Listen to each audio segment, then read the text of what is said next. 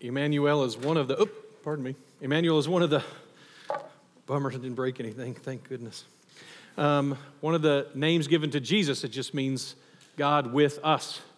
And so as we move into this kind of season of Advent in which we're preparing to celebrate, and we do so by celebrating, but as we prepare to celebrate the way we as Christians often do, we celebrate the coming of Christ every year. We do it at this season just because this was a good season to do it, not because this is when it actually happened 2,000 years ago. But as we spend these few weeks, as traditionally Christians have for a long, long time, celebrating the birth of Christ and thinking about that, as we looked at kind of this main message of darkness and light and the significance of that as we consider the dark world that Jesus was born into as a baby, it was a pretty rough time. Hope kind of presumes that things aren't going well, at least that they could get better. I don't know if you're under a perfect situation how you would hope, what you would hope for, but the idea that Jesus came into a dark world, as we've looked at and talked about even the darkness that we face, and in the video, the role of Jesus coming as the light of the world. The Israel at the time, 2,000 years ago, was being oppressed from the outside, that these external oppressors, the Romans. Internally, they had those who had sympathized with or had capitulated to the Romans. In fact, the religious leadership of the time, the priestly part of the religious leadership, I was taught essentially was the mafia at that time. I mean, they were nothing more than organized crime in religious garb at the time of Jesus Christ. The zealots who fought against Rome equally fought against the priests of the time.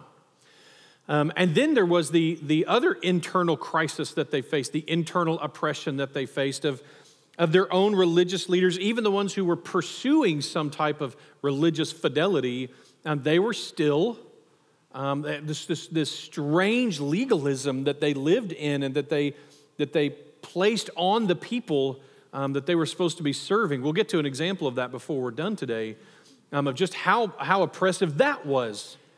Add to that the fact that it was so spiritually dark, there was so little light from a spiritual perspective that think about it. So when you read through the Gospels, every time Jesus goes to a new town, who welcomes him? Who are his announcers in new towns?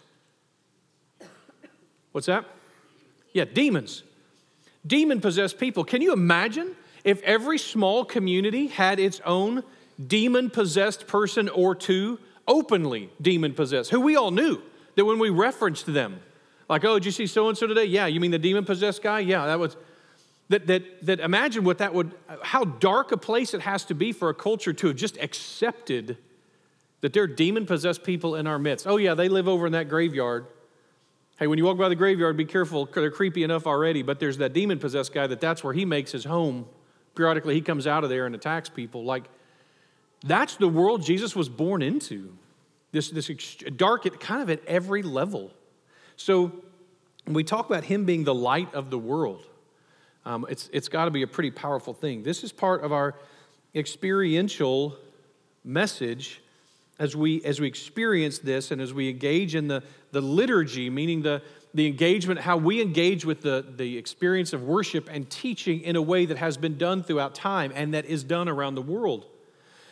As we engage in both, as we study Scripture, in some cases the way it's been taught, understanding it in its own context and all of this, we have to keep in mind, as we talk about this idea of darkness to light, of Jesus being the light of the world and born into the world, it was no challenge to stick with John chapter 9, which is the account of a man born blind. And his interaction with Jesus, it's not a tough connection. It's not even subtle to see this. Part of what I want for you and want for us is that this experience of the gospel, this experience of the nativity, of the coming of Christ, is not something that we have to set aside just a couple of chapters of the Bible, although I'm sure in the future we will be in the beginning of Matthew, the beginning of Luke, and those passages that are so powerful and some of our favorites about the coming of Christ. At the same time, the gospel of Jesus, the light coming into the world, isn't just those few chapters. It is woven into every line, every story, every account in Scripture. And part of what we want is for it to be woven into our lives. So we talked about the 3 levels of narrative, and the third one being the story that the Holy Spirit is telling through us and with us as we engage in Scripture. Well, we want that to be interwoven with the gospel, with the coming of Jesus Christ as well. So that we have those glasses that see parables everywhere, that we engage in the reality of the gospel as it speaks into our very lives today. In the way we engage with our families and our friends and others, that gospel is right there. So to catch you up, Jesus has been spending the last couple of chapters, for us the last few months, but for Jesus it had just been an evening and an afternoon, arguing with people about who he was. And there was some debate about that. And as he taught, and he was hinting at these who he really was, and he would say things like, I am the light of the world, and no one has seen the Father but me, and there is no truth except through me. Then people began to suspect, like, wait, what are you exactly saying about yourself? It's really starting to sound like, so we believe maybe, some of us believe you're Messiah, maybe.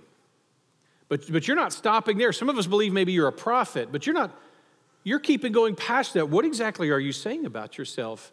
And the end of chapter 8, Jesus makes it abundantly clear in language that no one could misunderstand when he answers their question with this phrase, before Abraham was, I am. No uncertainty, no unclarity. Jesus Christ is claiming to be one and the very same with Yahweh, the God of the Jews, the God of Abraham, the God of Isaac. I am. He is claiming to be one and the same. They don't miss that.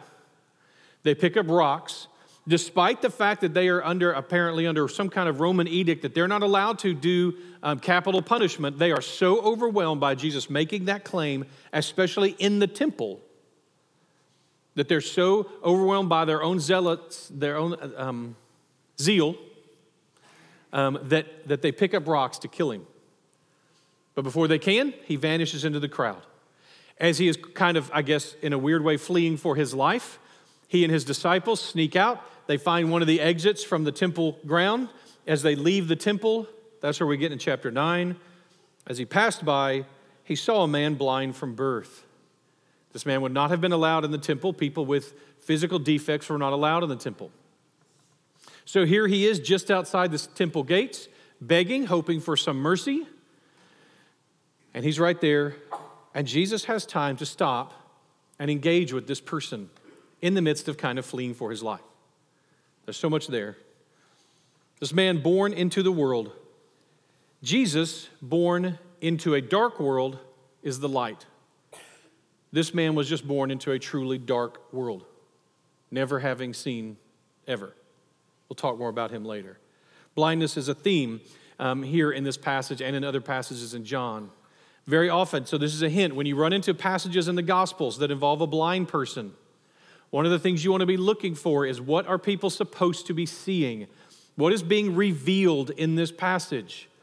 Most of the time, only the blind person and Jesus understands what's going on. Everybody else is blind to the truth. And usually only the blind person can get it. So be looking for that. Okay. His disciples said to him, Rabbi, who sinned, this man or his parents, that he was born blind? Now, I have to stop here. I could easily, and we've done this on Wednesday night, we could spend hours talking just about this phrase. But I want to take, instead of hours, just a couple of minutes and reference this. We want an easy answer to human suffering. We want it to be easy, right? A leads to B. So if we just stay away from A, then B won't ever happen. That's what we want, right?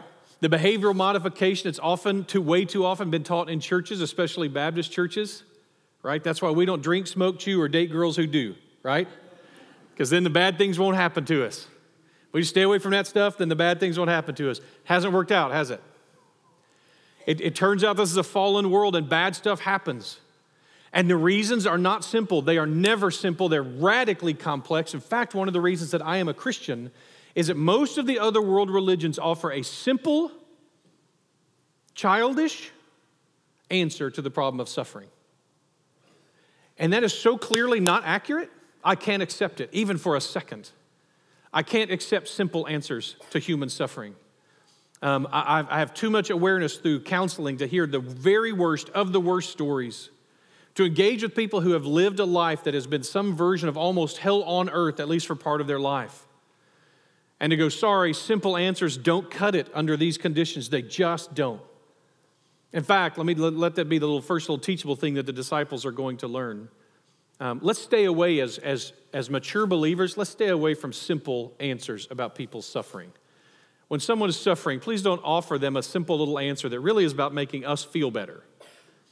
Instead, engage with them in their suffering. There's no simple promises that are going to do it. And think about this. Without going into too much detail, I grew up around professors. I understand the idea that people have to be experts, and I'm good with that. And that's why this is intuitively, though it's no comfort, intuitively not been hard for me to understand this. I grew up around people who knew about their area of expertise in ways I never would, and knew I never would. My dad's a forestry professor. If he says it's a pine tree, don't argue. I promise it's a pine tree. Whatever he says the tree is, that's what it is. Our desire to argue with the experts and stuff like that, I just grew up around these experts. I get it. We've talked about this many times on Wednesday nights, the problem of suffering and stuff like that. It's a tough question and a tough problem. So for me, reading through the book of Job and getting to the end, by the way, what is it about Job? What is it about? So what is that one special trait that Job has? He failed to avoid something in his life. What is that special trait, that one trait that Job has that causes God to call attention to him for Satan's sake? And then Job gets to spend the next, 6 months kind of in hell on earth, losing his family, his everything he has, all of that, his own health. What was the trait that Job had that drew that type of horrible life for a few months? He never forsook God. That's right. He was righteous. He did not forsake God. Now listen to this. If righteousness can be the trait that causes you to suffer, then kind of everything else is on the table, isn't it? Certainly unrighteousness, yeah, that now makes total sense. If you could be a totally righteous person who will never forsake God, and yet you end up suffering because of that trait. So it's not a simple answer, and in fact, when people offer or ask for simple answers in the Bible, they typically get slapped down a little bit, like Job. It's gentle, but it's definitely, listen, Job, can you do the hard stuff with me? Can you hang stars in the sky? No. Can you make it snow? No. Can you even wrestle a crocodile? No. You can't do any of the easy stuff? Well, then the hard stuff, like understanding how and why humans suffer, is going to be too much for you. That doesn't offer a lot of emotional comfort, but it does offer us this comfort. You may not understand it, but someone does. They get it. It's like when you took statistics in college, right? You may not understand it, but the professor clearly thinks he knows about it. He's all excited about it, right? Nothing like an excited statistics professor. But for you, you're like, I didn't follow any of that. I'm glad he likes this stuff. God gets this. It never slips out of his fingers. It never spins out of control. He gets this. So here the disciples are, and yet again, another one of our exercises in missing the point.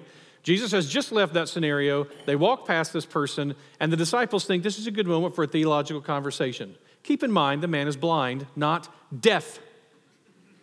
So standing right here by this guy, they go, hey, Rabbi, quick question. Who sinned, this guy or his parents? Now, I don't know where their theology comes from. I don't know how he could have sinned to cause his own blindness since he was born blind.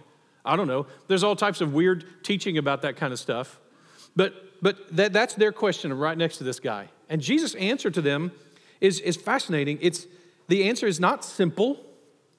It's not easy, but it is divine. It's not that this man sinned, nor his parents. Like they thought they were so clever. Like they offered him two options, and Jesus is like, wrong and wrong. It's not him or his parents, but that the works of God might be displayed in him. Now, I'm also just honoring enough that I want to say the same thing to Jesus. You get that he's blind, not deaf, right? Can you imagine? If I was sitting there and I've been blind since childhood, since I was born, sitting here by the temple begging, and Jesus says, no, this guy was born blind so that you could see the power of God. There'd be some part of me that'd want to go, well, I'm glad I could help. Sitting here all these years This is a tough little passage, although it does turn beautiful very quickly. There's some tough stuff. Now, Jesus has time to stop and engage with him. What's going on here? What works is God going to display? What evidence? Remember, they were demanding signs from him in the temple. If they just paid attention, they might have gotten to see this sign, but because they decided they wanted to kill him, he flees, and only his disciples see it. So this man is born blind. In the Jewish way of thinking, as I understand it, there were sick people who could be healed. There were people born with a problem who could not be healed, and then there were dead people, and they were dead. Jesus is going to break all of those boundaries during the miracles of his life. The first one is this. And in John, they happen in order. The first, he's already healed people who are sick. Now he's going to heal someone born sick. This is truly a miracle. It is transcendent of even stuff that we could do today in a lot of cases. So what is the miracle he's going to perform? Essentially, it is this. I take blind people and I make them see. The ones who obey me get to experience a new life, exactly like he told them the chapter before. If you obey me, you will be set free. And once I have set you free, you are free indeed. That's the story that's going on here. Now, I want you to picture it correctly, because we always like to do that. So up on the Temple Mount, steep stairs heading down to the south, down to the Pool of Siloam. Long, steep stairs, by the way. So over to the east, you have the Mount of Olives. Over to the west, you have the hillsides that kind of rise up next to Jerusalem on that side. So here you have the sun. It's been a long day. The sun is setting. The sun is setting and it's starting to get dark. Long shadows beginning to be cast. And Jesus stops and talks to this man. He says this. It was not this man that sinned nor his parents, but that the works of God might be displayed in him. We must work the works of him who sent me. I love that it's we. While it is still day. Night is coming when no one can work. As long as I am in the world, I am the light of the world. He says we, not just him, we must work the works while it is still light. Night is coming when no one can work. Soon everyone will be blind. At some point, death takes us. And one of the things that comes along with death is blindness to the world. When you close your eyes that last time, your job is done. Your work is finished. He's referencing to the fact that when he's going to be gone, there will be a light that goes out of the world. I've always wondered, I heard talking about this with a guy in Israel, standing on the Sea of Galilee and imagining what would have been like for the demoniac, the man possessed by a demon in the Gadarenes, as Jesus walked around the northern and eastern sides of the Sea of Galilee. Could he see him? Like in his spiritual light, was it like somebody was shining a giant spotlight everywhere Jesus went?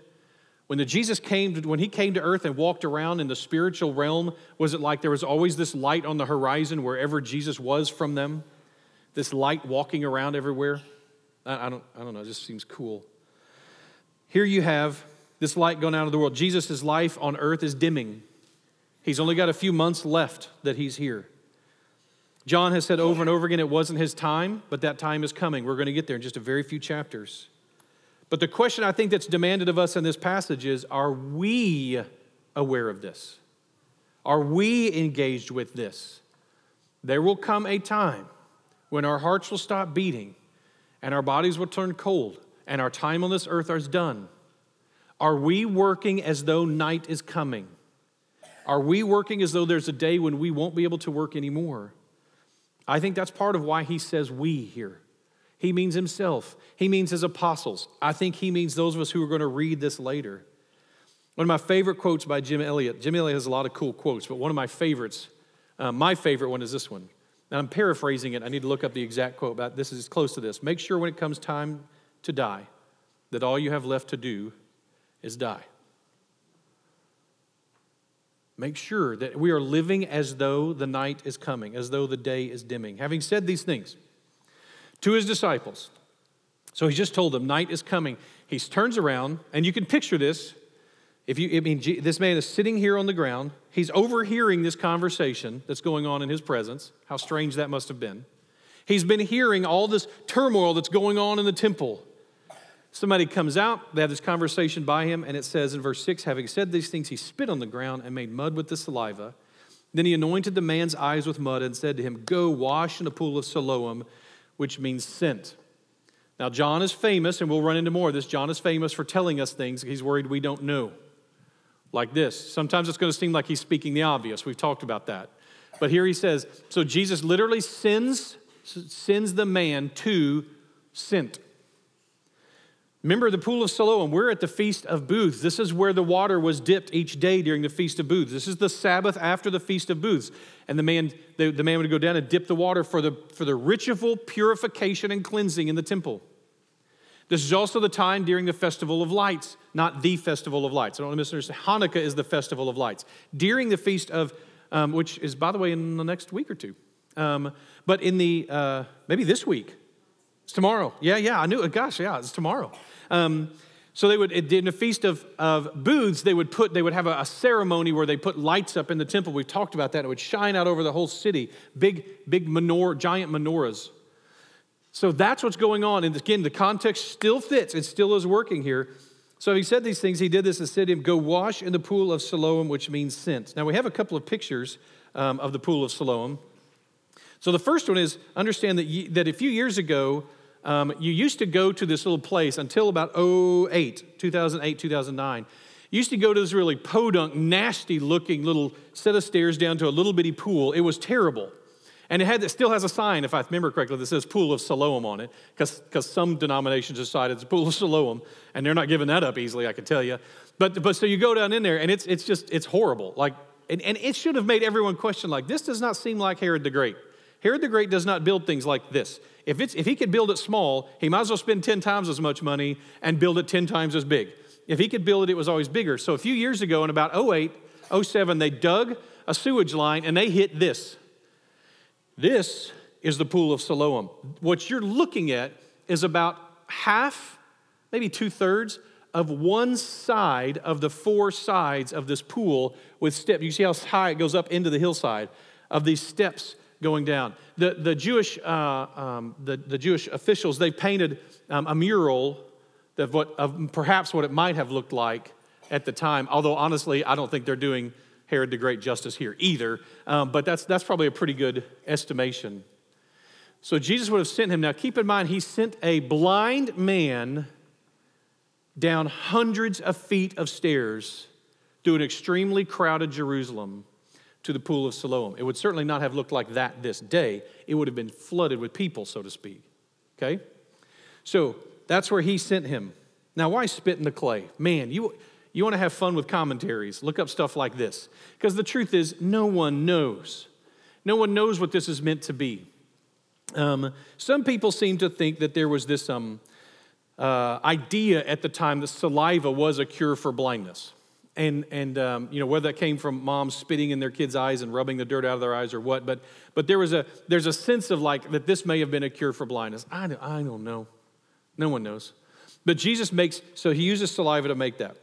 Some people think, so this would be a one, so as a good first century Jewish audience, as you're learning over time to think like a good first century Jew, you hear the word clay, and 2 possible things probably come to your mind. One is the creation of man. When God made man out of clay.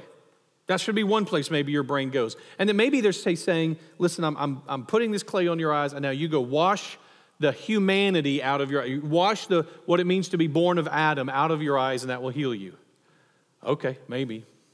Another clay is clay tablets. Remember the people of Israel to wear the law of God between their eyes. And so maybe clay tablets like Moses. And so he made little bits of clay and stuck them on the man's eyes so the guy would have God's law in front of his eyes. As he washed that off, the first thing would be that clay that okay, good.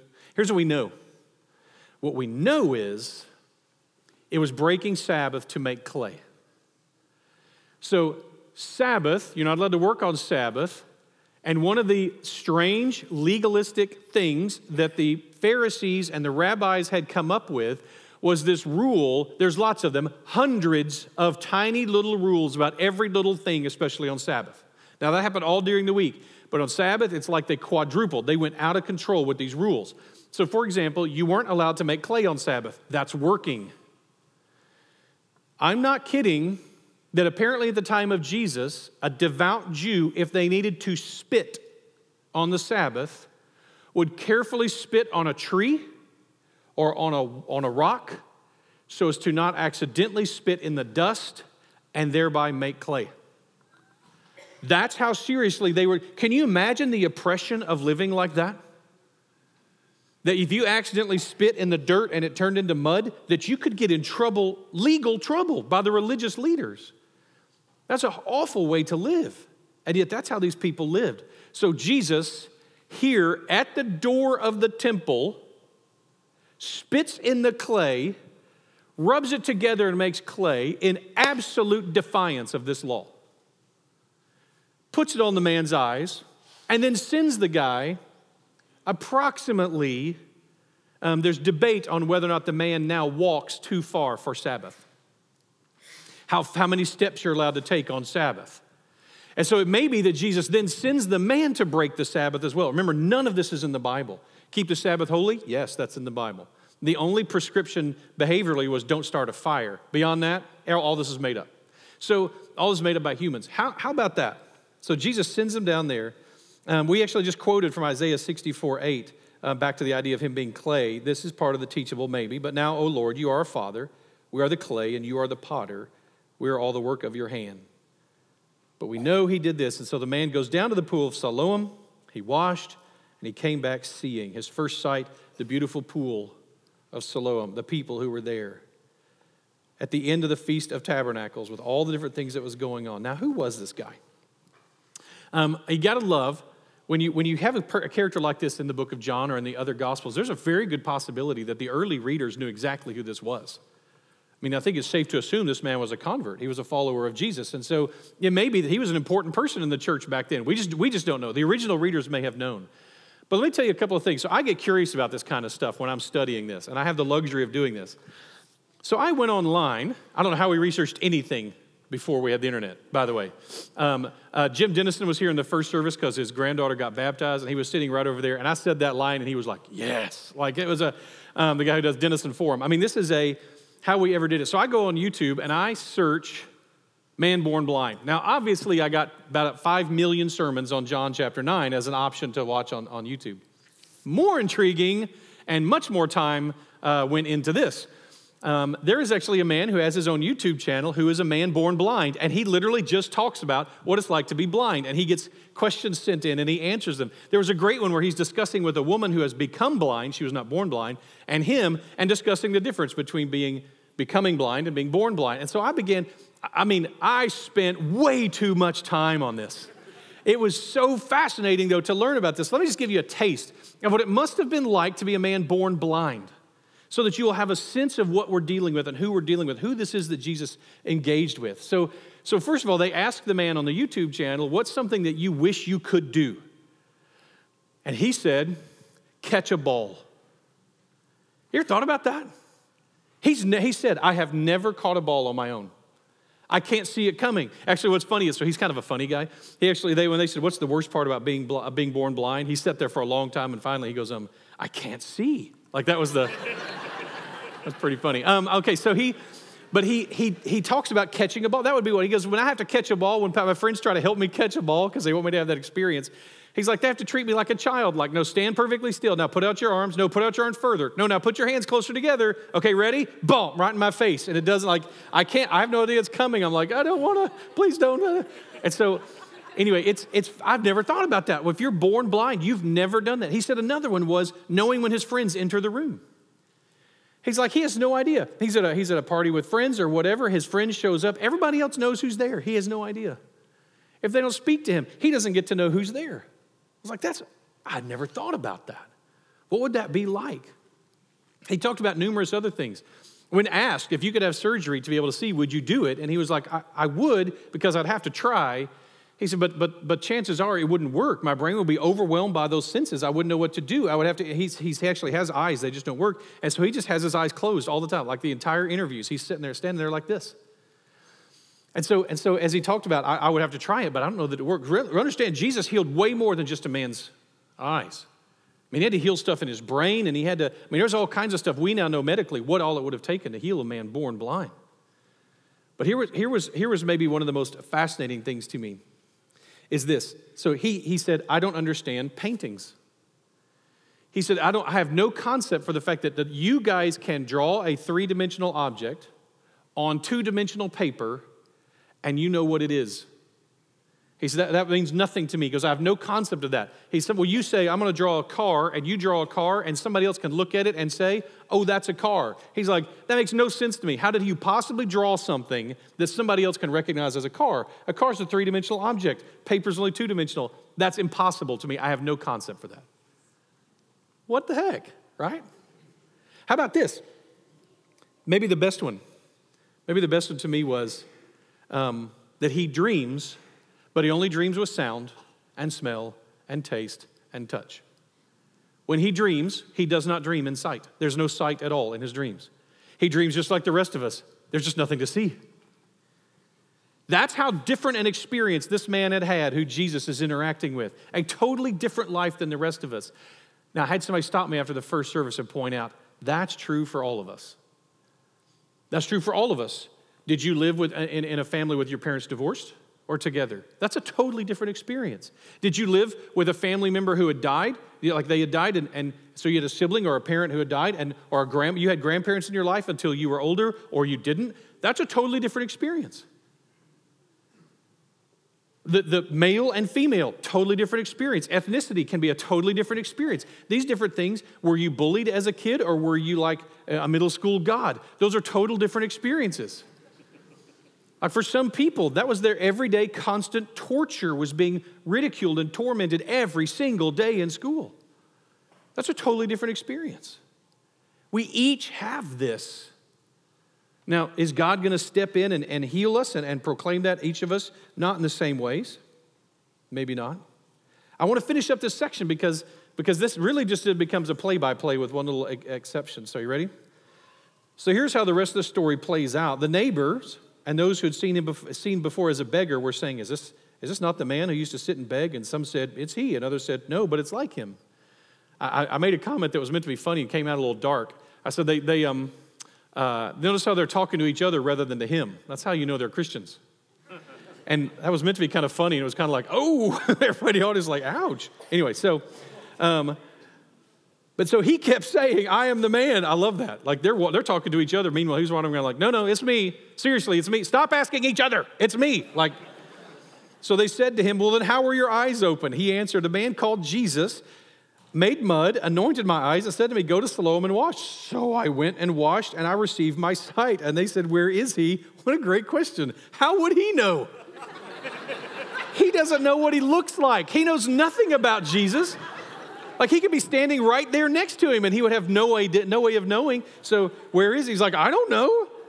So they bring him to the Pharisees. Again, their line of reasoning here. So they bring him to the Pharisees, the man who had formerly been blind.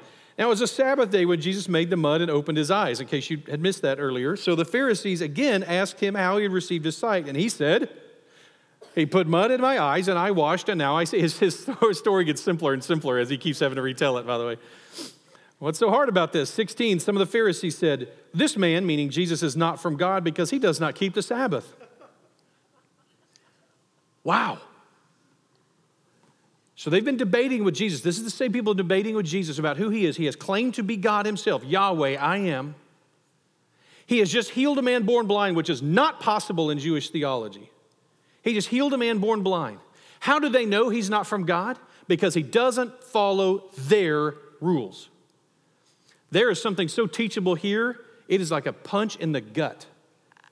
He can't be God because he doesn't God the way I think he ought to God. He can't be God because I have a sick child. He can't be God because I've suffered this tragedy. He can't be God because there's so much suffering in the world. He can't. See, this is what God would look like. He doesn't look like that, so he must not exist. Wow. He's not God because he doesn't do it the way I think he ought to do it. That is a powerful condemnation. Remember how we had to identify with the bad guys too? This is a place where it's probably time for us to identify with the bad guys a little bit. How do we do that? What limitations and restrictions do we put on God because we don't like the way he does it? He's not following our rules. It's incredible to me that he is right in front of them. He has performed every prophetic miracle except raising someone from the dead, and it's coming. But he has performed every prophetic miracle. He has done impossible things. He has made these claims. They should know this backwards and forwards, and they are missing it because he made mud on the Sabbath. Dang. So they said to the blind man, "What do you say about him, since he has opened his eyes?" And the man said, "He's a prophet." I think probably more like, he's at least a prophet. I mean, I know he healed me. That's what we're going to see this next week. He keeps coming back to this. Listen, he healed me. That's what's going to keep coming back to. The Jews did not believe he had been blind and received his sight. So they called the parents of the man who had received his sight, and they asked them, "Is this your son who you say was born blind? How then does he now see?" The parents answered, "Well, we know this is our son, and that he was born blind. But how he now sees, we do not know, nor do we know who opened his eyes. Ask him. He is of age, he will speak for himself." Now, I'd also notice the parents say this. They kind of chicken out here. They're cowards. They don't back their son very well. And the reason is because, it says here, John lets us know, his parents said these things because they feared the Jews, for the Jews had already agreed that if anyone should confess Jesus to be the Messiah, to be the Christ, he was to be put out of the synagogues, be removed from public life, essentially, if they made that claim. Therefore, the parents said, "He's of age, ask him." We're not going to say, let him say. Jesus had been born about 30 years before. We don't know how old the man had been, but he had been waiting for however long, however much of that, for Jesus to show up. Angels had announced the light to the shepherds, and this man just now is getting to experience it. He had no hope. When we talk about hope, we always start with a little bit of the dark, and then you go, here's the dark. And Jesus says, "I see your dark, and I raise you light." And the degree, he's just told us, the degree to which we walk in his light, we experience the freedom that he offers. That's the challenge to us. And then, of course, he's called us, back in Matthew in the Sermon on the Mount, that we are the light of the world. So we should be like that bright light that people experience as they go through their lives. Luke 2:10, and the angel said to them, "Fear not." It's a good hope phrase. "Fear not. Behold, I bring you good news of great joy that will be for all the people. For unto you is born this day in the city of David a Savior, who is Christ the Lord." So we're going to have our time of invitation as we always do, a time for you to reflect, engage with God's Spirit, with what he's teaching you through this. You can come up here and pray. You're always invited to do that. It's even prettier than normal today. You can pray where you are. You can sing. If you've already talked to the Welcome Home team and you're ready to come join the church and live in this dysfunctional family with us, we would invite you to do so. However it is that God has spoken to you through his word today, whether it's through the singing or the giving or the greeting or the learning, whatever it is, I pray you will be listening to his Spirit, especially in this time. So if you will stand, I'll pray and we'll have our time of invitation. Father, thank you so much for the goodness of your word. Thank you for the power of your word. Thank you that your son is someone who takes blind people like us and gives us sight. And now, Lord, I pray that you will teach us to walk with our eyes open, with the lanterns lit and not hidden, that we could walk in the light and be the light. Thank you, Father, for all of this. Through your Son, through your Spirit, we look to you in awe and wonder. Amen.